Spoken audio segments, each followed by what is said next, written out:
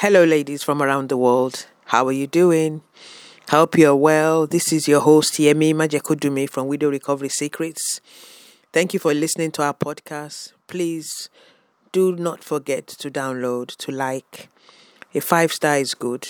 And do share our podcast, Widow Recovery Series, to those you think can benefit from it.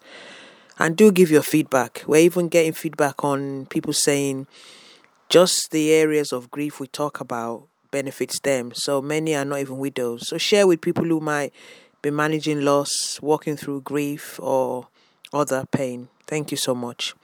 We appreciate those who have continued to do this. If you find it useful, a very invaluable resource, please rate it. Thank you so much. And for one-to-one and group coaching, go to my new website, walkingoutofwidow.com. Go to our website to access our blog articles and be current. The website gives you a bigger picture of the vision and my widow recovery journey. Today is podcast 116. And the topic I'm looking at today is how you manage the impact of a crisis on your emotions. And I'm aiming here to give you a greater insight into how we are formed as individuals. The 3 components that make us human. In understanding this, it will help you manage your emotions in situations that you come across. And this also includes the loss of a spouse and during the present cost of living crisis or other perhaps devastating news. So the first thing I'm talking about is the 3 parts of what we are made of. The ability to manage the impact of a crisis on your emotions is to understand firstly that as human beings, we are born in God's image. A human being, you and I, we consist of spirit, body, and soul. So the ability to protect your soul enables you to manage how crisis can impact your emotions. The soul is man's life. It's man's real self. It is his complete self. So that is us, the soul. A relationship with God enables you to develop a spirit which guards your soul. Having such a relationship gives meaning and purpose to our lives on earth and enables us to put any crisis we come across into perspective. Because the Word of God says, as I always say to my audience, I'm a Christian, so my foundational truth is in Christ. The Word of God says, what does it profit a man? Jesus asked when he walked the earth, if a man gained the entire world in money, wealth, fame, but lost his soul, the answer is nothing. Mark 8:36. So I guess you're wondering, what is this about? The prosperity of your soul. So my question in this section, first of all, is to say, what nobody might have told you about is what I'm sharing in this section. The prosperity of your soul relies 100% on attaching yourself to God, your Creator. You ask, how do I do this? By literally asking God to forgive you of all sins you have done wrong. By confessing you're sorry for your sins, saying you accept Jesus Christ into your life, and you believe He's the Lord and Savior of your life. The Holy Spirit will have an affinity with your spirit once you've said the prayer, which is called the salvation prayer, and it renews your soul. And it makes it more sensitive to things of God. You ask, that simple? Yes, it is. That's why the Bible refers to having a childlike faith.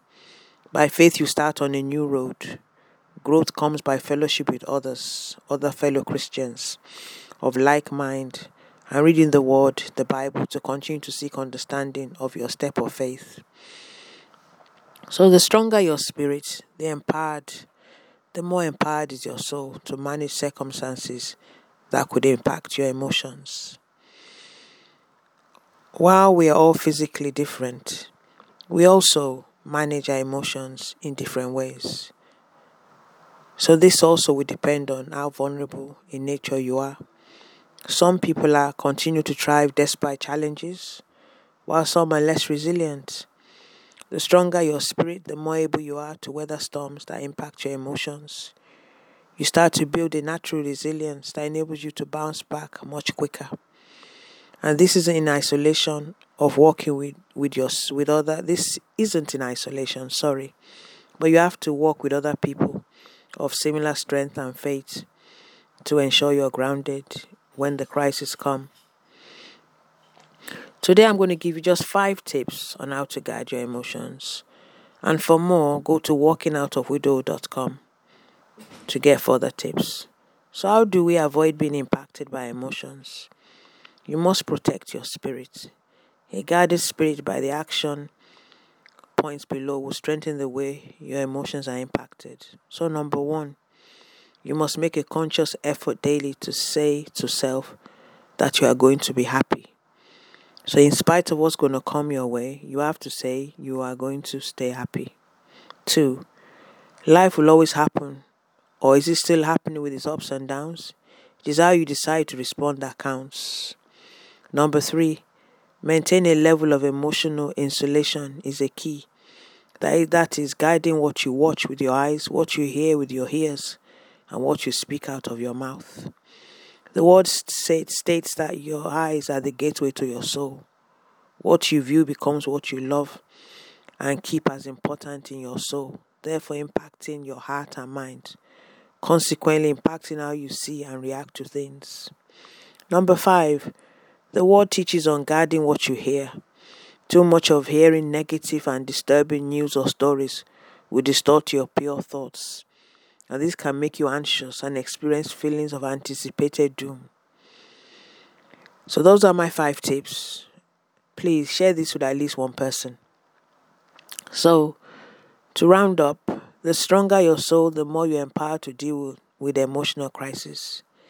You grieve for the loss of your husband, but you'll be able to gradually recover and strengthen others around you. As the word states, you will not grieve forever like one who has no hope. So I'm encouraging you today to dare to dream greater. So there's a sign. So I'm signing off now. This is your host, Yemi Majekodumi, from Widow Recovery Secrets. Thank you again for listening to our podcast.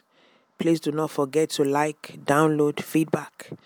We appreciate those who have done this. Please rate it. A 5 is good if you find it invaluable. Thank you so much. For one-to-one and group coaching and more, go to walkingoutofwidow.com.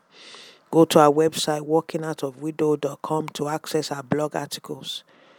And the website also will give you a bigger picture of my widow journey and the vision. Do remember, there's always hope after loss.